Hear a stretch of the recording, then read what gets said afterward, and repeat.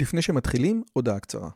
אם אתם אוהבים את הפודקאסט הזה, אתם כנראה אנשים ממש מיוחדים ומרתקים. אז אם בא לכם לפגוש עוד אנשים כמותכם, וגם אותי, וגם את רלי, אנחנו עושים מפגש עוקבים שלישי. ביום חמישי, בתאריך 9 למאי 24, בין השעות 7:30 ל-11:30, אנחנו הולכים לקיים מפגש עוקבים שלישי בבית שלי בנופים בשומרון. מה בתוכנית? מינגלין וכיבוד עם עוד עוקבים מרתקים כמוכם, הרצאה שלי, דיון לגבי הערוץ, ציור בסטודיו ובסוף קומזיץ ופיתות על הסאג'.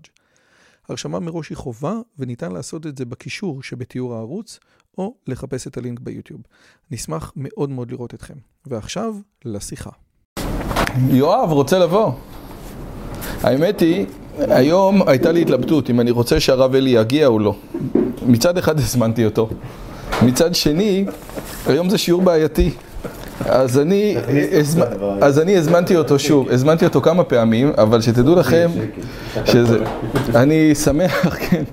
בכל אופן, השיעור לעילוי נשמת שרה בת יעקב. שרה בת יעקות. שתהיה נשמתה צורה בצרור החיים. אני רק רוצה לספר שבשיעור האחרון, זה פה? סיימתי? טוב? תראי מה זה, אשתי אומרת לי להיות יפה, כפרה זכיתי. זה בסדר? בשיעור האחרון היה שיעור של 50 דקות, ובהקלטת וידאו, באמת, השנייה האחרונה שדיברתי על הקוסמים, הדבר הזה נעצר. וראו את הסרטון עד עכשיו 50 אנשים ביוטיוב, ו4 מהם התקשרו להגיד מה קורה. זאת אומרת, אנשים ראו את זה עד הסוף. אז מה שאנחנו רואים פה, שזה בעצם 4 או 5, באמת, ברוך השם, יוצא לנו שהרבה מאוד אנשים מגיעים ורואים, ואנחנו עושים, זה מגיע לאנשים. טוב, לכאורה, מה שיש לנו לעשות היום זה לעשות את פרק ה', ולכאורה פרק ה' בצורה מאוד פשוטה אומר את הדבר הבא. כאשר בן אדם מגיע, עמוד 63, כאשר בן אדם מגיע ומתעסק בדברים העיוניים הגבוהים, הוא צריך לעשות את זה לאט לאט, ולא להסתמך על המחשבות הראשונות, על האינטואיציות הראשונות שלו. אתה אומר, אני לא בא... לא, תדעו את המיקרופון שנשמע מספיק. אני רואה חושב שלי. וזה הכל. אבל מפה ועד למה שאנחנו נגיע היום, יש לנו עוד הרבה מאוד דברים. חלק מזה רציתי להגיע לזה בכלל, לכל הדיון של השכלים הפועלים. האם לצורך העניין, היום אנחנו יוצאים מנקודת הנחה, למשל, שהטבע הוא חסר תודעה, בגדול. זאת אומרת, הבן אדם יש לו תודעה, אבל הדבר הזה יש מחלוקת גדולה מאוד בין המטריאליסטים ובין הדואליסטים. המטריאליסטים אומרים, תקשיב, אני לא רואה שאתה יכול לחקור את הנפש. איך יכולה נפש שהיא רוחנית לגמרי לשלוט על גוף? זה מה שלייבוביץ' קרא לו, הבעיה הפסיכופיזית. מצד שני, זאת הטענה כנגד הדואליסטים. מהי הטענה כנגד המטריאליסטים? אתה אומר, תקשיב, אתה אומר שכל מה שיש ברמה של בן אדם זה בסך הכל הניורונים שהולכים לפה, והכל איזשהו מודל חישובי של מכונה גדולה, אבל אנחנו מרגישים לא ככה, אנחנו מרגישים את התודעה. אתה מרגיש את ישי, אתה מרגיש את איתי, כל אחד מרגיש כוח רצון, כל אחד מרגיש את התודעה, את התחושה שלו בפני עצמו. ואת הדבר הזה אנחנו לא מצליחים להסביר. אז כבר היו פילוסופים כמו ג'ון סרל למשל, שאמר שיש דבר שנקרא emergence. מה זה אומר? כך מולקולת מים, אתה לא יכול להגיד שמולקולת המים היא רטובה. אי אפשר לדבר על המילה רטוב בהקשר של מולקולה אחת. אבל תיקח 1,000,000 או מיליארד מולקולות של מים, ופתאום התכונה רטוב תעלה ותבצבץ, כן? מעל פני השטח. בדיוק אותו הדבר. קח את התא הבודד, תא הבודד אין לו תודעה, יושב פה בן אדם. אנחנו לא רואים במדע, אנחנו לא מתייחסים לתא בתור משהו שיש לו תודעה ורצון משלו, למרות שלפעמים קל מאוד להסביר את המילים, הנה, פה הגוף רוצה לעשות ככה, או אתה רוצה לעשות ככה. נכון איתי? זאת אומרת, אנחנו משתמשים בטרמינולוגיה של רצון כדי להסביר דברים מבחינה פדגוגית, אבל אנחנו לא באמת רואים את זה ככה, ולכן ההתלהבות שלכם מהתאים זה, וואו, בוא נזה מכונה. אין לזה תודעה, זה לא בן אדם קטן, ותראה כמה זה מורכב. אתה מקבל את הטענה? זאת אומרת, וזה בדיוק העניין. בתקופה, צריך להבין שזאת התקופה המאוחרת. התקופה המוקדמת, אנחנו חשבנו שלכל, זאת אומרת, המדע חשב שלכל דבר יש איזשהו תודעה. סליחה, כן. הערה אחת, כאילו, אמרתי באיזה שיעור שהעברתי עכשיו, נכון שתא הוא תא אחד, אבל איך אתה מסביר את זה שהוא מוכן להתאבד בשביל שאר התאים בגוף כדי לא להיות סרטני? איך אתה מסביר את זה? זה באמת משהו שמופך את התא ללא רק תא, הוא תא עם תודעה בעצם. כי הוא אומר, אני מוכן לעשות חרקירי בשביל שכל התא יהיה... רגע, שנייה, אז אני רק אחזור על מה שאמרת, כי אנשים באו אליי זה. אז אתה אומר שיש כזה דבר, שיש תא שבסיטואציה מסוימת הוא מוכן להתאבד או למות או להרוג את עצמו כדי שתאים אחרים יחיו. 20,000 ביום. מה? 20,000 ביום. בשביל אחרים, לא סתם תאים שמתים, 20,000 ביום, ולכן קשה מאוד להסתכל על התא הזה כדי להגיד אין לו תודה. הנה עובדה שהתא הזה מחליט החלטות שהן לכאורה אלטרואיסטיות. אבל עכשיו, נו, אז נשאלת השאלה, אתה פה המומחה, איך זה קורה? שאלה טובה, אין תשובה. אבל אין לך תשובה, אוקיי, זאת אומרת, אבל עוד פעם, הדוגמה, התלבטתי עם להביא... אני יכול להגיד אבולוציה, אבל... אוקיי, אבל אבולוציה זה מילת קסם לכל דבר. בעצם הדוגמה המרכזית היא שאין לנו היום, שכל הטבע הוא חסר תודעה, לעומת זאת שהבן אדם יש לו את הנפש ואת הרוח ואת הנשמה, ובדיוק על זה אנחנו, או חלק מזה אנחנו רוצים לדבר היום. האריסטו, כאשר מדבר, העולם שלו הוא מלא תודעה. מי שראה את הסרט אבטר, אז העצים והפרחים והכל מלא, כאילו הכל איזושהי רקמה אנושית אחת, כן? וגם האבנים והכל. וזה באמת היה המדע הישן. אז אנחנו נראה, ברשותכם, נעשה כמו שאנחנו עושים בדרך כלל. אנחנו רצים על הפרק פעם אחת בצורה הפשוטה, מסבירים אותו בצורה הפשוטה, ואחרי זה נרד לעומקים שהם מאוד, יש להם הרבה מאוד בעייתיות פה, בגלל שאנחנו פה דנים באמת במשפט שהוא מאוד מאוד מאוד בעייתי, משפט מספר שמות שאומר את הדבר הבא: אצילי בני ישראל שיראו את אלוהי ישראל ותחת רגליו כמעשה לבנת הספיר וכעצם השמיים לתואר. אנחנו רואים שבמעמד הר סיני אצילי בני ישראל הולכים, רואים את האלוהים, ממש רואים, ואחרי זה גם אוכלים ושותים. אוקיי? אז אנחנו בעצם השאלה היא איך נפגשים עם אלוהים. יש חוקר דתות ישראלי חביב מאוד שקוראים לו תומר פרסיקו. אם שמעתם את השם, זה שם הוא מפורסם. ותומר פרסיקו אומר שהוא הגיע ליהדות דרך המזרח. וכשהוא הגיע ליהדות והוא נפגש עם הגמרא בפעם הראשונה, הוא מאוד התאכזב. כי בכל המזרח השאלה המרכזית שעומדת זה איך נפגשים עם אלוהים. איך אני מגיע לאלוהים, איך אני עושה את המדיטציה כדי להיות יותר בעולמות העליונים. הוא אומר, הגמרא, ואפשר לראות את זה במסכת ברכות, מדברת על המון דברים, מוזרים יותר ומוזרים פחות. אבל להגיע לאלוהים לכאורה הגמרא לא מדברת. ואנחנו נראה, יש פעם שהגמרא כן מדברת על איך להגיע לאלוהים, וזה 4 שנכנסו לפרדס. ושם באמת נכנסים, רוצים להגיע לאלוהות. האם הם נכנסו באמת או לא נכנסו? אצילי בני ישראל מתחילים. כאשר החל ראש הפילוסופים, שזה אריסטו, לחקור ולהביא ראיות על דברים נסתרים מאוד, וזה כל הדברים שבעצם קשורים לאסטרונומיה, מעל לגלגל הירח, בעצם לכל הדברים שאומר הרמב"ם, הרמב"ם אומר על אריסטו, כל דבר שהוא מתחת לגלגל הירח, כל מה שאמר אריסטו נכון מאוד. דברים שמעל לגלגל הירח, אומר הרמב"ם, אריסטו לאו דווקא צדק בהם. אז פה אריסטו נכנס לכל הדברים האלה. התנצל ואמר דברים שעניינם הוא שאין ראוי שהמעיין בספריו, ייחס לו למה שחקר חוצפה או העזה והתפרצות, לדבר על מה שאין לו ידיעה בו. אמנם אני באמת מדבר על דברים שאני לא יודע, אבל אל תגיד את זה שאני מדבר על הדברים האלה מכיוון שאני חוצפן, אלא שתדע לך שיש לי שקידה ויש לי השתדלות ליצור ולהשיג אמונות נכונות כפי יכולת האדם. הרבה פעמים יש דברים שבן אדם לא יכול להגיע אליו משכלו. אומר הרמב"ם, לצורך העניין, השאלה האם העולם נברא או האם העולם קדמון, זה שאלה של השכל אין בהכרעה. ולכן, מכיוון שלשכל אין בהכרעה, נראה את זה בחלק ב', אנחנו הולכים בעצם להתגלות, למסורת. המסורת תגיד לנו בדברים של השכל אין בהם הכרעה. ואריסטו בעצם אומר, תקשיב טוב, אני עושה את זה לאט לאט ואני חייב לחקור. בדומה לכך נאמר אנחנו, שראוי לאדם שלא יתפרץ אל הדבר הגדול והנכבד הזה בעיון ראשון, מבלי שיאמן את עצמו במדעים ובידיעות, ויתקן את מידותיו היטב, וימית את אהבותיו ותשוקותיו הדמיוניות.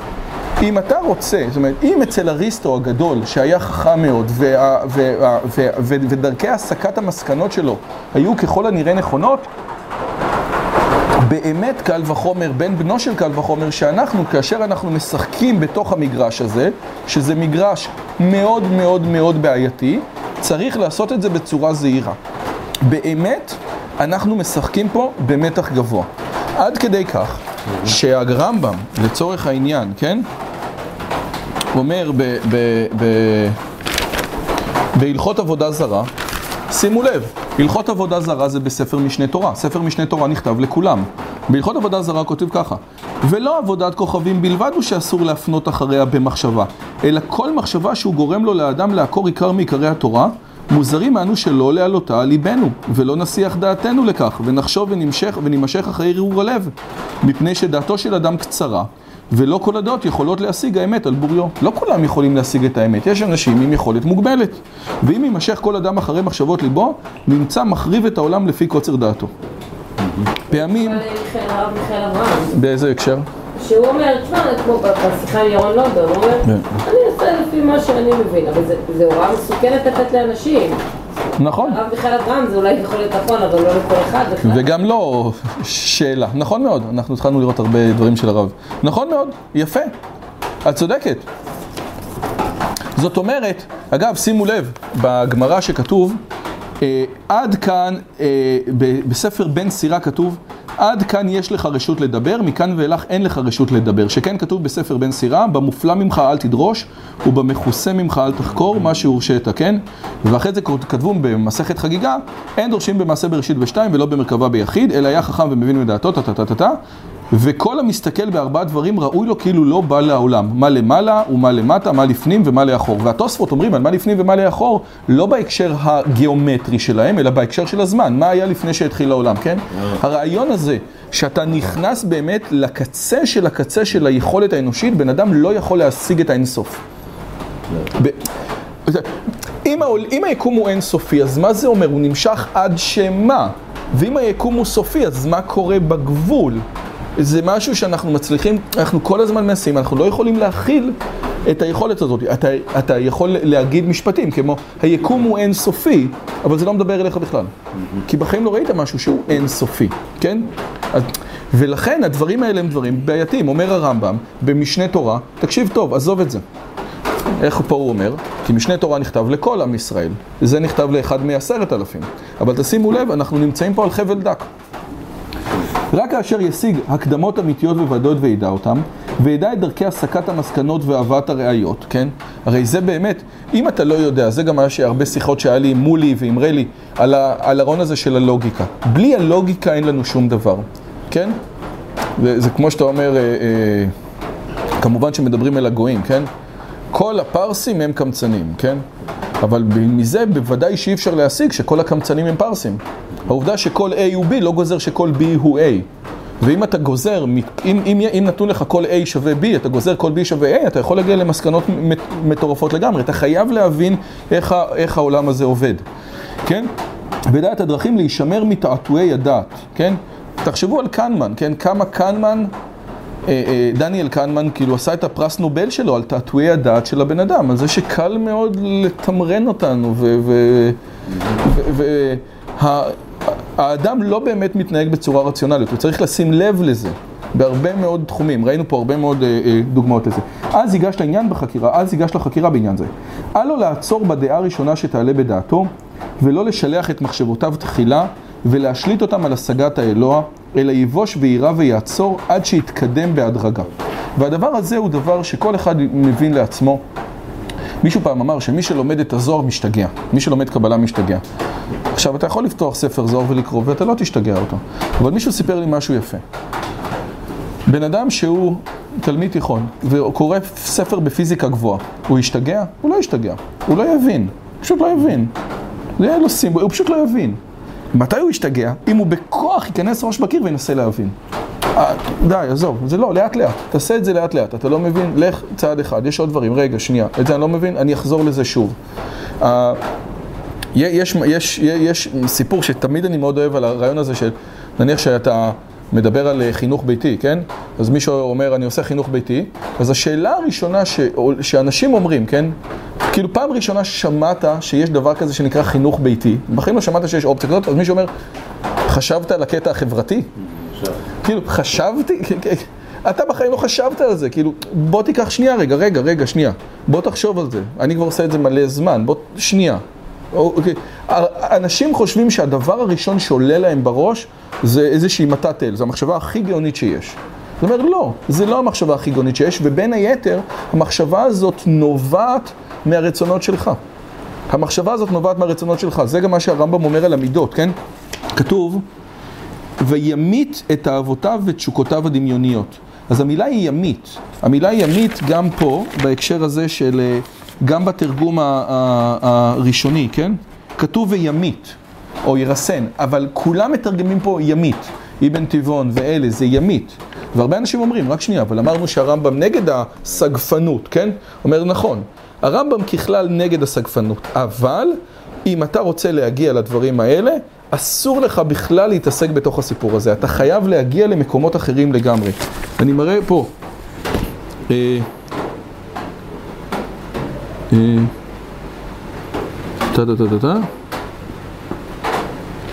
הנה, זאת הסיבה שהרמב"ם נוקט כאן בלשון חריפה ומוחלטת על האדם להמית תאוותיו. למעשה האדם לא חייב לשרש אחר התאוות שלו, ובשאר כתביו הרמב"ם מעריך לשלול את הסגפנות, כמו שראינו ב8 פרקים. אבל למרות זאת פה, כמו במקומות נוספים, מתווה הרמב"ם קו של פרישות קיצונית. בשאר הכתבים הוא פונה לציבור הרחב, שבשבילו זה באמת מסוכן. אבל פה, מכיוון שזה 1 ל10,000, צריך לאחוז בפרישות קיצונית. אדם רגיל לא חייב להמית תאוותיו ודי לא להמעיט בהם. אך אדם השואף להגיע להבנות עמוקות באלוהות, צריך להיות קיצוני בתיקון המידות ולהתעלות מעל למוסר האומה. עכשיו, הרעיון המרכזי שמה שהוא אומר פה, זה, בסופו של דבר הוא אומר פה שני דברים. א', כאשר המידות שלך מקולקלות, השכל שלך הולך אחרי הדמיון, כן? איפה השכל הולך אחרי הדמיון? הרב מקבילי נותן רעיון יפה, משהו בסגנון של, יש אנשים שמבחינתם, שיש אנשים שלא רצו, יש אנשים מכל מיני סיבות שלא רוצים שיהיה לעתיד לבוא קורבנות, שבית המקדש השלישי יהיה צמחוני. אוקיי? כי זה פעם דיברו לרגש הבהמי של האומה, ובעצם כל הדבר הזה היה נגד עבודה זרה. ולכן הם אומרים שהרמב"ם טוען, או שלפי הרמב"ם, בעתיד לבוא בית המקדש השלישי קורבנות בטלים. הבעיה היא שזה מתנגש עם דברים שהרמב"ם אומר בצורה מפורשת, שבעתיד לבוא הקורבנות חוזרים. זה חלק מתוך הסיפור הזה. אתה לוקח את הרצונות שלך, את השאיפות שלך, את הדמיונות שלך, ואתה מנסה להלביש אותם על הרמב"ם בהרבה מאוד דברים. אם אתה חושב שהרמב"ם הוא פילוסוף אריסטוטלי, שבאמת מבחינתו היהדות או קיום המצוות זה רק איזה מסורת שיש לו מבית אבא, אבל זה לא באמת משמעותי, כמו שאחד העם חושב, אז אתה תפרש את כל הסיפור הזה דרך העיניים האלו, כן? ואם אתה חושב שהרמב"ם, כמו שלייבוביץ' חושב, שעיקר העבודה המהותית שלו זה של האדם המאמין והבן אדם שעומד לפני האלוהים כבן אדם שמחויב לאלוהים, אתה תפרש את זה אחרת.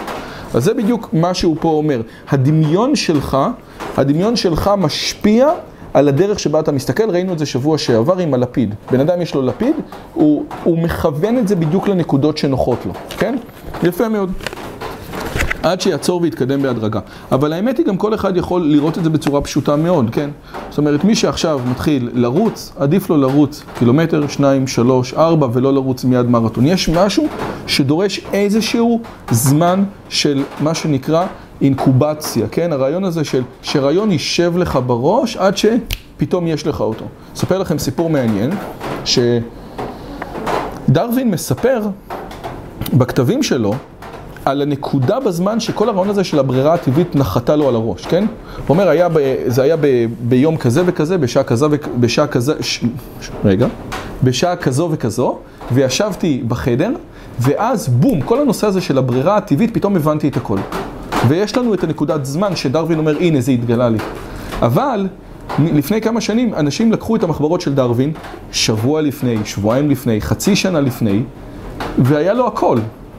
כבר, זאת אומרת, אם היית קורא את המחברות של דרווין חצי שנה לפני שדרווין אומר שהוא הבין, לכאורה הוא כבר הבין הכל, רק הוא לא הבין מה שהוא הבין. יש תהליך שלוקח זמן כדי לקבל, והתהליך של האינקובציה זה תהליך שהוא מאוד חשוב, גם אני חושב בלימודים, כן? מה שאמרת, להסביר, שואלים אם הבנת את הזמן. זה בכלל, אלוהים יעזור, זה ודאי. אבל אני נותן לך, אני חושב שגם אינו דומה, ממש לא דומה, ללמוד שבוע שלם, שעה כל יום, לבין ללמוד יום אחד 7 שעות. איפה יותר טוב? תלוי איפה, אבל בדרך כלל תלמד שעה כל יום. אם אתה יודע לעשות את זה נכון. למה? כי יש תהליכים, הרי בסופו של דבר, אם אני רוצה לחזור להיות מטריאליסט, אז הבנה זה בסופו של סוף קשרים בין הניורונים. והקשרים האלה צריכים זמן כדי להיבנות. אתה לא יכול לבנות אותם יותר מהר ממה שהם נבנים. ההבנה של, רגע, מה פירוש המילה למידה בכלל? זה לקחת נושא חדש. מתי אני מבין משהו? שאני יכול להסביר נושא חדש דרך עולם התוכן שלי, דרך מה שאני כבר מבין.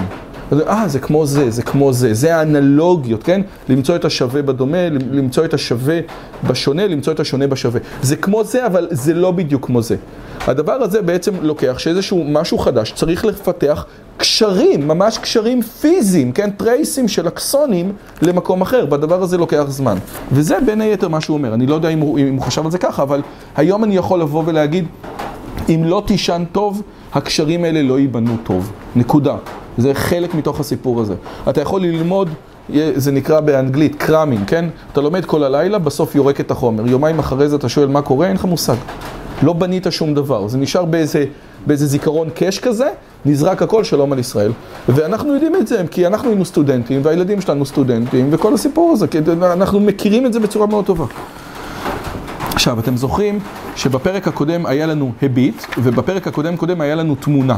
עכשיו אנחנו עושים, תראה איזה באמת מהלך יפה. על עניין זה נאמר,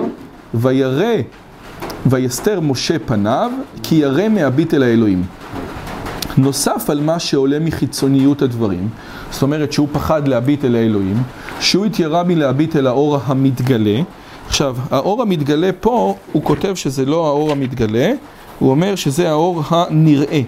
יש כאלה שתרגמו, זאת אומרת, אבן טבעון מתרגם האור הנראה, והוא כותב פה האור המתגלה. עוד מעט אני אראה פה כמה דברים. לא שהעיניים יכולות להשיג את האלוה, התעלה מאוד על כל חסרון.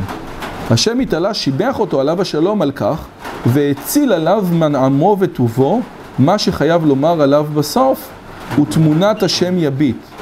והחכמים ז"ל אמרו, זה החכמים שלנו, שזה שכר שהוא הסתיר פניו בתחילה מהביט אל האלוהים. אז זה דבר יפה מאוד.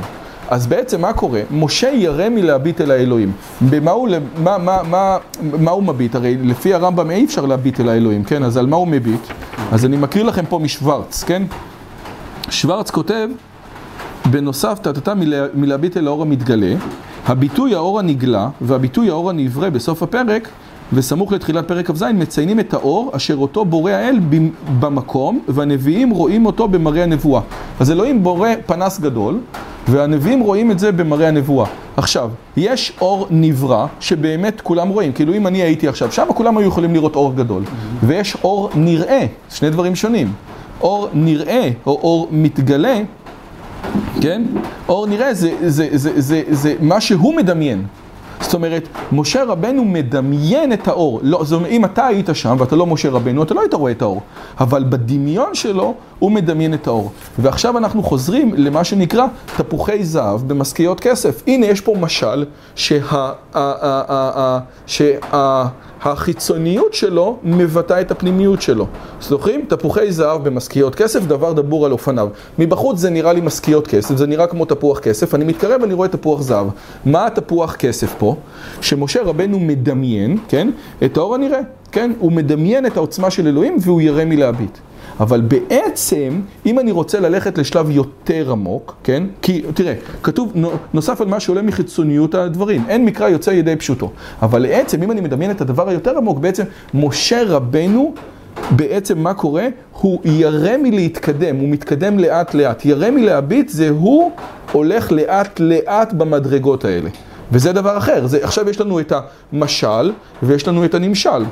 כנראה שני הדברים קרו ברמה כזאת או אחרת, עוד מעט אנחנו נראה את זה, אבל זה דבר ממש מגניב.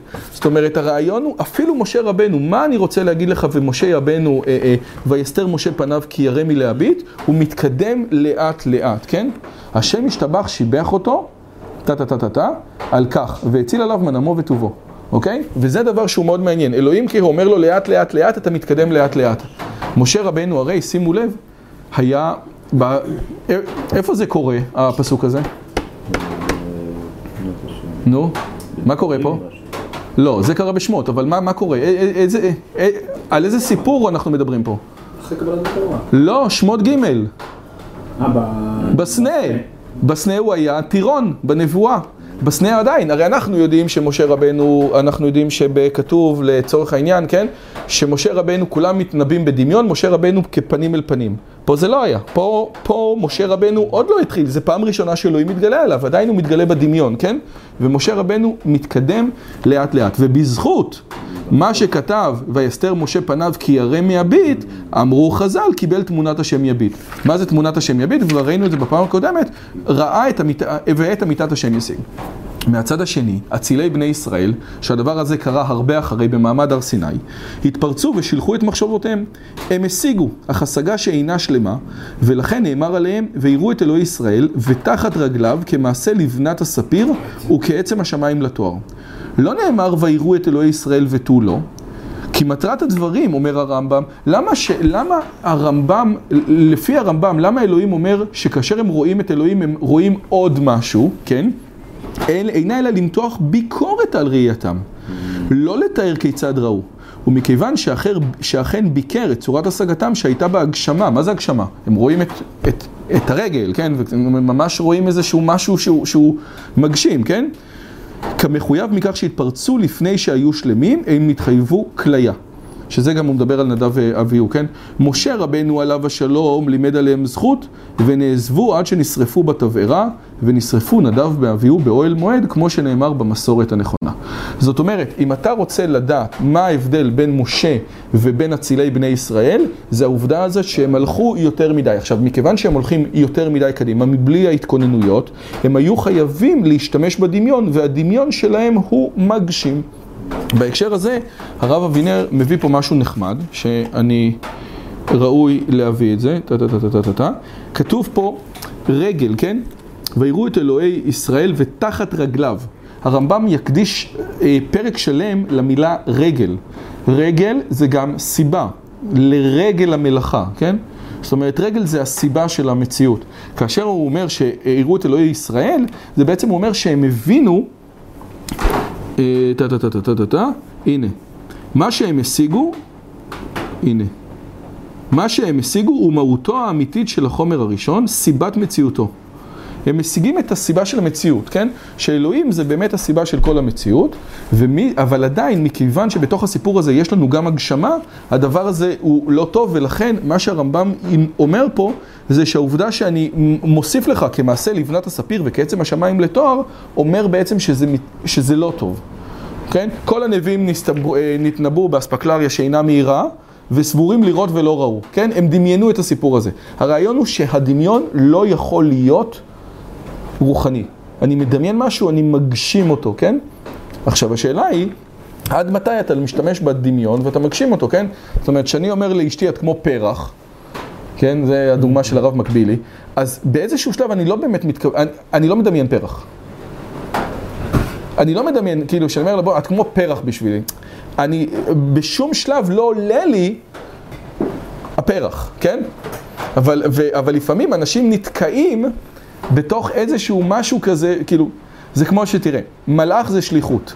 כדי להסביר את הרעיון הזה שמלאך זה שליחות, אז אומרים, טוב, זה בן אדם שמגיע עם כנפיים ובייגלה על הראש.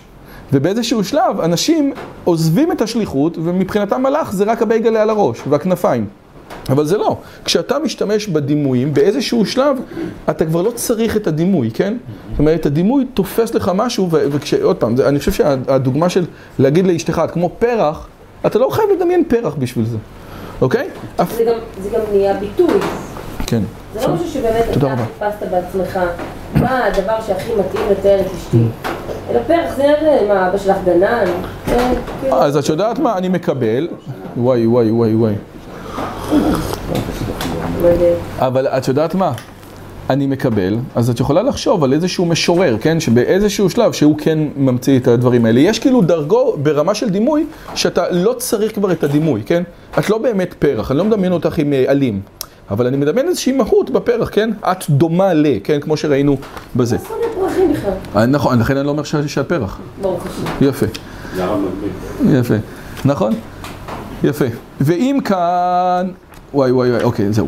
ואם כך היה לגביהם, כל שכן לגבינו, שאנחנו הנחותים, ומי שלמטה מאיתנו, שראוי לו שיכוון עצמו ויתעסק בהשלמת הלימודים המכינים ורכישת ההקדמות המתארות את ההשגה מתומתה. אני יודע שיש לך את המורה, את המשנה תורה. אתה יכול בבקשה להביא את ספר טהרה? אם יש שניים, אז תביא את החלק השני. אני הכנתי ושכחתי להביא אותו. כבר היה לי, אני מתנצל. השינה, דיברת על השינה. כן. נמצאו מחקרים מאוד רציניים שחלקם מועמדים לפרס נובל, ששינה, התפקיד העיקרי שלה זה תיקון DNA. לא הבינו למה. התפקיד העיקרי, רגע, שנייה, אנשים אחרי זה אומרים לי שאנשים לא שומעים את ההערות. התפקיד העיקרי של השינה, אומרים במחקרים, זה תיקון של ה-DNA? מחקרים שחלקם מועמדים לפרס נובל, מחקרים נורמליים, לא מחקרים כן. אומרים שבמשך היום אתה חשוף לשמש, חשוף לרעלים כל מיני, באופן כללי התאים מתפתחים ויוצרים תקלות ב-DNA, אז בלילה... מאיר, סליחה על זה ש... כן. נו? בלילה זה מה שקורה. בגלל זה כל כך חשוב לישון. גם בשנת זה קורה. נכון, גם בשנת. לא, זה חשוב. טוב. מכאן שצריך. מכאן שחובה מינימום 11 שעות שינה ביממה. מינימום. תגיד לווייספיש, אנחנו גם עובדים עם זה. טוב, שימו לב. הפרק האחרון בספר טהרות אומר את הדברים הבאים. שימו לב. אני מקריא את זה מספר טהרות, מהאחרון, כאילו מהפסקה האחרונה. דבר ברור וגלוי שהאטומות והטהרות גזירת הכתוב הם, ואינם מדברים שדעתו של אדם מכרעת אותו. והרי הם מכלל החוקים, וכן הטבילה מן אטומות מכלל החוקים הם, שאין הטומאה עתית או צואה שתעבור במים. תעשה בדיקת DNA, כן? או בדיקת מולקולות לבן אדם לפני הטהרה, ואחרי הטהרה זה אותו בן אדם בדיוק. לפיכך אמרו חכמים, רגע, אלא גזירת הכתוב היא, והדבר תלוי בכוונת הלב. זה לא תקף לגבי טבילה של אישה לבעלה, אבל זה חוץ המעשה. לפיכך אמרו חכמים, טבל ולא הוחזק כאילו לא טבל. אם אתה טובל למקדש ואתה לא מתכוון, כאילו לא טבלת. ספציפית זה לא קשור לטבילת אישה לבעלה, אבל חוץ מזה הטבילות האחרות הן טבילות שהן אמורות לשנות משהו בתודעה שלך. עכשיו שימו לב. ואף על פי כן יש רמז לדבר. כשם שהמכוון ליבו להיטהר, כיוון שטבל טהר. ואף על פי שלא נתחדש בגופו דבר, אותו דבר, אותו DNA, אותו הכל. כך, המכוון ליבו לתאר נפשו מתומת הנפשות, קבלו. מה זה תומת הנפשות לפי הרמב"ם? מחשבות האבן והדעות הרעות. כשהרמב"ם ידבר עוד שנייה פה בתומת הנפשות, תדעו שתומת הנפשות זה דבר שהוא הולך עד לכיוון של דעות רעות, כן? אוקיי? שהם מחשבות האבן והדעות הרעות. כיוון שהסכים בליבו לפרוש מאותם העצות, והבין נפשו במי הדעת טהר. הרי הוא אומר, וזכרתי לכם מים טהורים. גם שמעתי בשיעור של הרב מקבילי שהוא אומר משהו יפה. הוא אומר, מהי הטבילה של אישה לבעלה? איפה יש לנו את הדעות הרעות בטבילת אישה לבעלה? שלא תחשוב שהקשר המיני הוא החשוב. אוקיי? זאת אומרת, הטבילה אמורה להוציא ממך את זה שהקשר המיני הוא הקשר המשמעותי בין גבר לאישה. אוקיי? גם פה בעצם נכנס הסיפור הזה של הטומאה, שימו לב, טומאת הנפשות הם מחשבות האבן והדעות הרעות. עכשיו שאתם יודעים את זה, בואו נקרא את פסקה 5. אוקיי, יעסוק ברכישת ההקדמות המתארות את ההשגה מתומתה. אתה איתי 65. ואז ייגש להתבונן בכבוד הקודש האלוהי, וגם הכהנים הניגשים אל השם יתקדשו בין יפרוץ בהם השם. כן, יתקדשו בדברים הנכונים. וכבר ציווה שלמה להישמר מאוד כאשר ישאף האדם להגיע לדרגה הזאת, ואמר במשל ובעזרה, שמור רגליך כאשר תלך אל בית האלוהים. אוקיי? הקפד על ההכנות המתאימות. עכשיו אחזור להשלים את מה שאני רוצה, ואז אנחנו נעבור לשלבים אחרים. אחזור להשלים את מה שהתחלנו לבאר, ואומר שיחד עם התקלות שחלו בהשגחה של הצילי בני ישראל, גם מעשיהם התבלבלו בשם כך. וזה קטע ממש ממש חזק. הרי היה בפעם הקודמת, הרמב"ם אומר שיש מקומות בדעות, כן, שיש מקומות בדעות, וכבר אמרנו שיש מקומות בדעות שזה לא באמת משנה מה אתה חושב, שכל אחד יכול לחשוב. הנה, כבר אמרתי לך לא פעם, שאם נחלקו חכמים באיזה השקפה ודעה שאין תכליתה מעשה מן המעשים, הרי אין לומר שם הלכה כפלוני.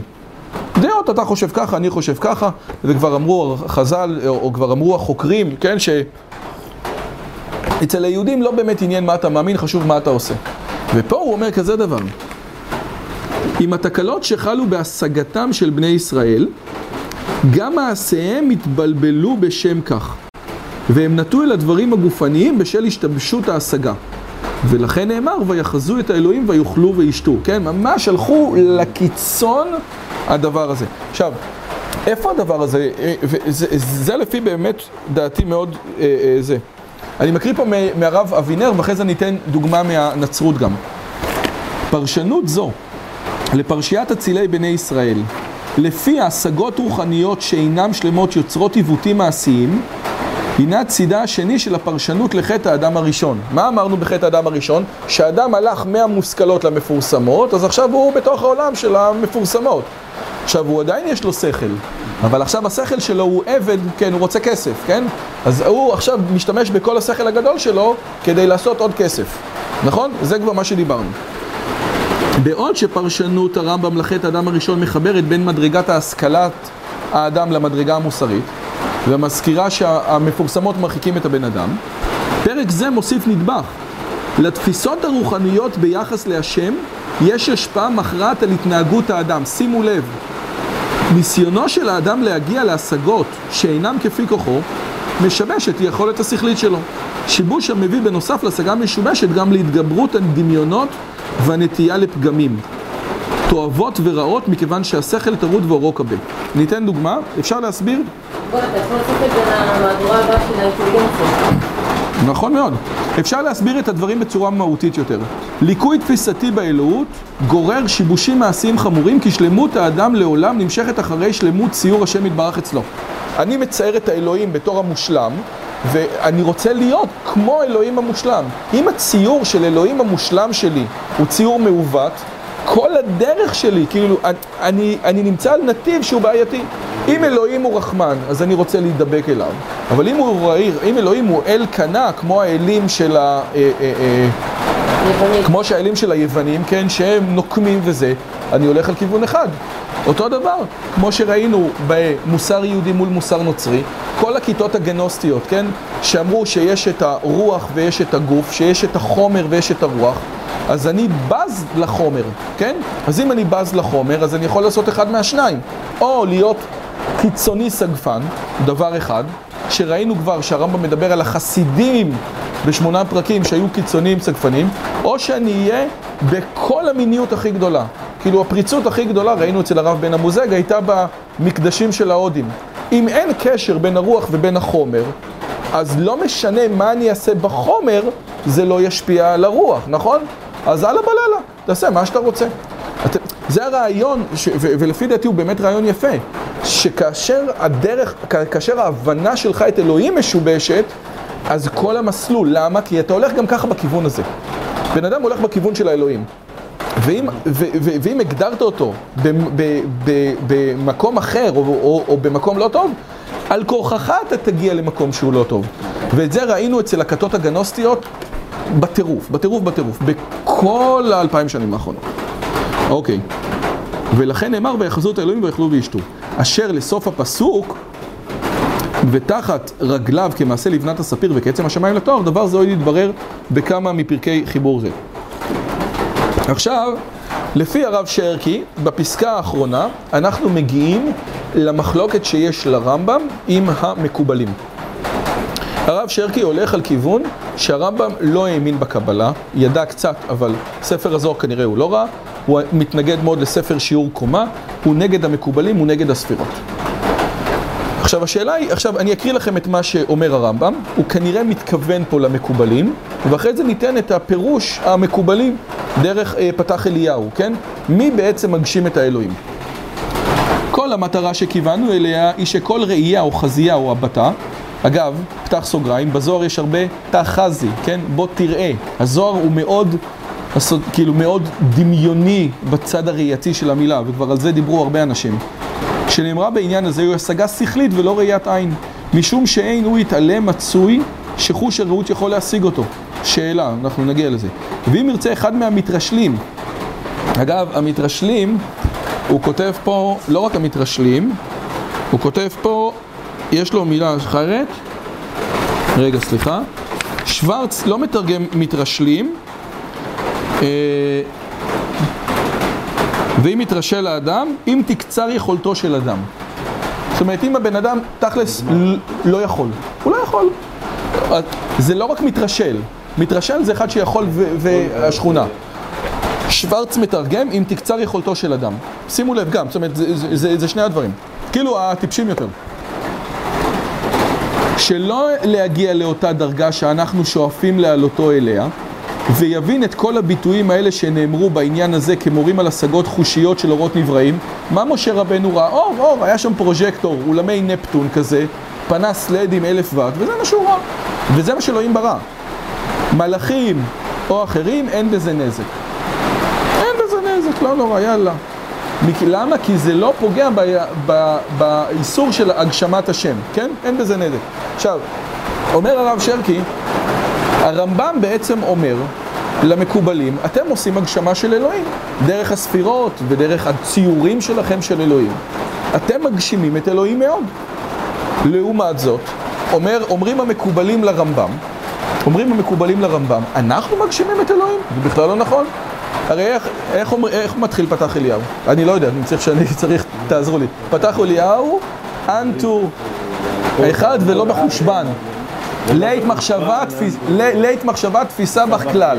נכון? אנחנו מגשימים. אתה טוען שדרך תורת שלילת התארים אני יכול להגיע לעצמות האלוהים. מה זה תמונת השם יביט? אמיתות השם ישיג. אנחנו טוענים שבכלל אי אפשר לעשות את זה. למעשה אתה, הרמב"ם, עושה הגשמה. זה טריקי. אומרים המקובלים לרמב"ם, האדמו"ר מילדי מביא את זה בספר התניא, שבעצם אומרים המקובלים לרמב"ם, תקשיב טוב, אתה בעצמך עושה הגשמה. אמנם ניתן להגיע לאלוהים רק דרך השכל ורק דרך שלילת התארים. אי אפשר להגיד על אלוהים מה שהוא כן, אלא רק מה שהוא לא. נכון. אבל עדיין, אתה יכול לתפוס את אלוהים. אנחנו, בפתח אליהו, אומרים, אנטו אחד ולא בחושבן, אין מחשבה תפיסה בך כלל. רגע, אם יש גשם, אז אתם אין לכם לאן ללכת. רגע, אז אני אעשה את זה אחרת. אבל אלה ביום שבין גשם. אין מחשבה תפיסה בך כלל, כן? זה משהו אחר. ולכן, הדבר הזה הוא דבר מאוד מאוד מעניין. ועכשיו, בעצם המקובלים נותנים לנו איזשהו טווח ביניים, שזה הספירות. זה בדיוק הספירות. הספירות זה משהו שהוא לא אלוהים. גם המקובלים מבינים שהספירות זה לא אלוהים. אלא הדרך שבה האלוהים מתגלה במציאות. את זה אתה יכול לתפוס. אבל את אלוהים בכלל. מי מגשים יותר? קושיה. כל אחד מושך לכיוון שלו.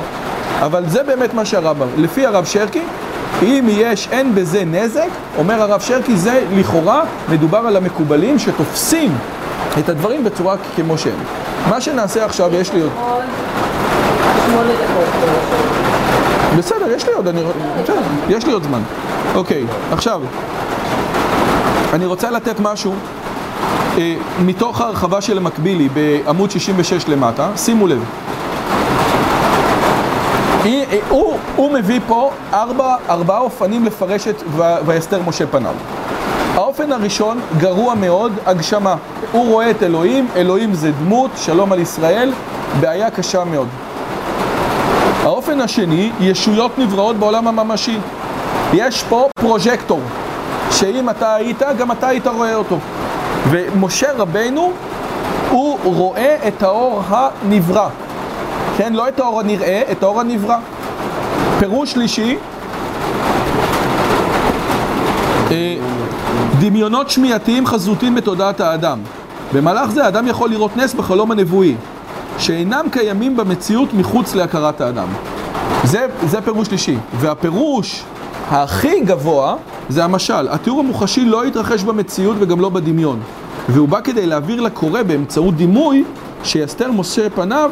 זה תיאור הקושי של משה להכיל את הלהט הנבואי, ולכן הוא מתקדם לאט לאט. עד כאן לכאורה אנחנו מסיימים את הפרק הזה, ואני רוצה עכשיו להגיע לקטעים שהם מורכבים יותר, לא מורכבים יותר במובן האינטלקטואלי, אלא במובן הדתי. אז אני נגיד, ומי שקשה לו, אז אני מתנצל. אומרת הגמרא במסכת חגיגה, תנו רבנן, 4 נכנסים לפרדס, ואלו הם בן עזאי ובן זומא ואחר ורבי עקיבא. אמר להם רבי עקיבא, כשאתם מגיעים אל אבני שיש טהור, אל תאמרו מים מים, משום שנאמר דובר שקרים לא ייכון לנגד עיניי. זאת אומרת, בעולם האמת, גם מה, איך אנחנו מגדירים שקר? שקר, אני תמיד אומר לילדים שלי, ההפך מאמת זה לא שקר. ההפך מאמת יכול להיות גם טעות. נכון? טעות. שקר זה ההפך מהאמת כשאתה יודע מה האמת. פה זה לא שקר, הוא לא משקר. זה האבני שיש נראים לו מים מים, אבל בעולם האמת גם את זה אני לא יכול להכיל, כן? אל תגיד משפט שהוא לא אמיתי. אפילו אם הוא טעות. אוקיי, משום שנאמר בן עזה יציץ ומת. עליו הכתוב אומר, יקר בעיני השם המבטא לחסידיו. יאללה, אני, איך אומרים, לקח אותו. בן זומא יציץ ונפגע. עליו הכתוב אומר, דבש מצא, תאכול דייך, פן תשבענו והקיאתה. זאת אומרת, יש פה באמת איזשהו, הוא לא יכל להכיל את זה. אחר קיצץ בנטיות, וראינו את כל הסיפור הזה, באמת היא ראה שתי רשויות, לא רשויות, כאילו התפקר, ועל זה יגיד הרמב"ם במסכת עבודה זרה, עזוב, אל תיכנס לזה. רבי עקיבא נכנס בשלום ויצא משלום, עלה למעלה וירד למטה, ודיברנו על סולם אלוהים, שמלאכי אלוהים עולים ויורדים בו, לא יורדים ועולים, אתה עולה לאלוהות וחוזר. מה רש"י אומר על הסיפור הזה? תנו רבנן, 4 נכנסו לפרדס. עכשיו, הפרדס זה לא פשט רמז דרש וסוד, אנחנו הלבשנו על זה אחרי זה, כן? פרדס זה מילה יוונית, שאחרי זה לקחנו אותה לתוך הפרדייס, כן? לתוך גן העדן, כן? זה לתוך העולמות העליונים, זה גם מה שאולה מן הפרסית הקדומה, מקום מוקף גדר, ובמילה הוא שונה, ובצורה פרדיסיון היא מופיעה בתרגום ה-70 של גן העדן. גן העדן, בתרגום ה-70 זה הפרדיסיון, שזה הפרדייס, שזה הפרדס, שזה הפרדייס שאנחנו מכירים, כן? אוקיי? אז הוא אומר, 4 נכנסו לפרדס, עלו לרקיע על ידי שם. רש"י אומר, עלו לרקיע על ידי שם. עלו. עכשיו, איך עלו, כמה עלו, לא עלו? תוספות אומרים משהו אחר. עכשיו, תוספות קוראים את רש"י, נכון? ומגיבים לרש"י. נכנסו לפרדס כגון על ידי שם, ולא עלו למעלה ממש, אלא היה נראה להם כמו שעלו, וכן פירש בערוך. עכשיו, לכאורה תוספות נכנסים פה ברש"י. רש"י אומר, עלו על ידי שם. תוספות אומרים, לא עלו ממש. עכשיו, יכול להיות שרש"י לא חושב שהם עלו ממש, אבל אם תוספות מוצאים לנכון לחדד את הנקודה, בוודאי שהיו אנשים שחשבו שהם עלו ממש. זאת אומרת שהעלייה לשמיים היא עלייה ממשית, כן? אתה ממש עולה. איך עולה? כמה עולה? למה עולה? שאלה. ואז אנחנו רואים בכל מיני, כן? בכל מיני ספרות קבלה קדומה, היכלות רבתי וכל מיני דברים כאלה. כיוון שהיה אדם מבקש לירד למרכבה, כן? המרכבה זה אותו משהו מורכב שמכיל את ההשגחה, את האלוהות, כן? את האופנים. הוא רוצה לעלות למעלה, היה קורא אותו לסוריה שר הפנים, ומשביעו 112 פעמים בתורטוסטאי השם, שהיה נקרא תורטוסטאי צורכי תרקיאל, זה כל השמות הקדושים פה, אני לא אגיד אותם, שלא יוסיף על 110 פעמים ולא יגרע מהם, והיה אומר תחת, ואז הוא אומר, ועכשיו הוא מגיע למקום, ויש את השומרים של הפתח, את השומרים של הפתח הראשון, ואת השומרים של הפתח השני. אשכרה עולים בפועל, אוקיי? בשלב הזה אנחנו רואים שיש אנשים שלא חושבים שעולים בפועל, כן? התוספות בדיוק נמצאים בתוך הקו הזה. ועל זה יש חוקר שקוראים לו דניאל בוריאן, כתב ספר שנקרא בשר ברוח, ואומר את הדבר הבא. קודם כל, לפי העבריות הקדומה, אין באמת נשמה שמנותקת בגוף. נפש האדם אחתי וכוחותיה 5 ושלום על ישראל. ורק אם אתה מבין את זה, יש משמעות לתחיית המתים. כי אם הנפש, אם הבן אדם, אם איתי, אם מאיר, אם ישי, זה הנשמה, אז מה המשמעות של תחיית המתים? זה הרי סיוט גדול מאוד, הרי הנשמה תקועה בתוך הגוף. תחיית המתים אתה חוזר לשם, בשביל מה? זה סיוט. זה ממש גיהנום, כן? אומר, לפי העבריות הקדומה, היהדות לא הכירה את הנשמה כמנותקת מהגוף, כן? מה שנקרא בעיה פסיכופיזית. היא הכירה את האדם כמכלול, ולכן אצל אצילי בני ישראל שרואים את האלוהים אוכלים ושותים. כותב דניאל בוריאן, יהדות חז"ל ייחסה לגוף משמעות שבתרבויות אחרות ייחסו אותה לנפש. כלומר, אצל חז"ל הוגדר היצור האנושי כגוף שמחיה אותו כמובן הנשמה. איפה זה כתוב? בתלמוד הירושלמי. הלובן מן האיש, והעוד מן האישה, והרוח והנפש והנשמה משל הקדוש ברוך הוא, ושלושתם שותפים בו. מה זה אומר הסיפור הזה שכולנו מכירים 3 שותפים לו לאדם? זה לא שאלוהים מביא את הנשמה. האיש מורכב מזה, זה וזה. 3, כן? ואילו אצל היהודים ההלניסטים, כמו פילון והנוצרים, מהותו של היצור האנושי היא הנשמה השוכנת בגוף. והדבר הזה לאט לאט לא קיים בעבריות הקדומה, ולפי החוקרים לאט לאט נכנס לתוך הסיפור הזה שלנו, כן? עד שהרמב"ם ברור לו לגמרי שהצילי בני ישראל זה רק איזשהו מהותו של היצור האנושי היא נשמה שוכנת בגוף. ברוב רחבי העולם היווני רומי הפכה שניות אונתולוגית. מה זה אונתולוגית של יש? זאת אומרת, מה זה הבן אדם? זה נפש וגוף, body ומיינד. דקארט ידבר על זה, ניוטון ידבר על זה, כולם ידברו על זה שהנוצרים מאמינים שמה זה הבן אדם? זה הנשמה, כן? זה הנשמה, ואגב, דקארט קרא לכל הכלבים אוטומטיים, כן? הוא פעם הרביץ לכלב של המלכה קריסטינה, יש איזה סיפור, הוא הגיע למלכה קריסטינה, והיא התלהבה מהכלב שלה, אז הוא אמר לה שהכלב זה בסך הכל כמו שעון, זה סתם מנגנונים. אז היא אמרה לו, הנה, קח 2 שעונים, תגרום להם להתרבות, נראה אותך. אבל ככה דקארט חשב, הייתה לו תפיסה מכניסטית, עכשיו למה הייתה לו תפיסה כזאת מכניסטית? כי הוא היה דתי. כי הוא האמין שהגוף זה מכונה, והבן אדם עצמו, דקארט, זה הנפש. הנפש שנקודת המפגש שלה עם הגוף זה בבלוטת האצטרובל, כן? הפכה השניות כמו השניות של המודע והתת מודע, אבל דומה שתלמידי החכמים הראשונים של ארץ ישראל דחו אותה בתוקף. בעת העתיקה המאוחרת הבינו הן יהודים והן נוצרים שההבדל בגישה לגוף הוא תחום מובהק של מחלוקת תרבותית ביניהם, והם נתנו לכך ביטוי מתוך עוינות הדדית. היום רובנו, או היום לא מעט אנשים חושבים גם שהבן אדם זה באמת הנפש שלו, אבל לפי חז"ל וגם לפי הרמב"ם ב8 פרקים זה לא, זה מכלול אחד וזה המכלול, זה לא שהנשמה יוצאת. זהו חברים, תודה רבה לכם שהייתם, איזה כיף. הרבה חידושים.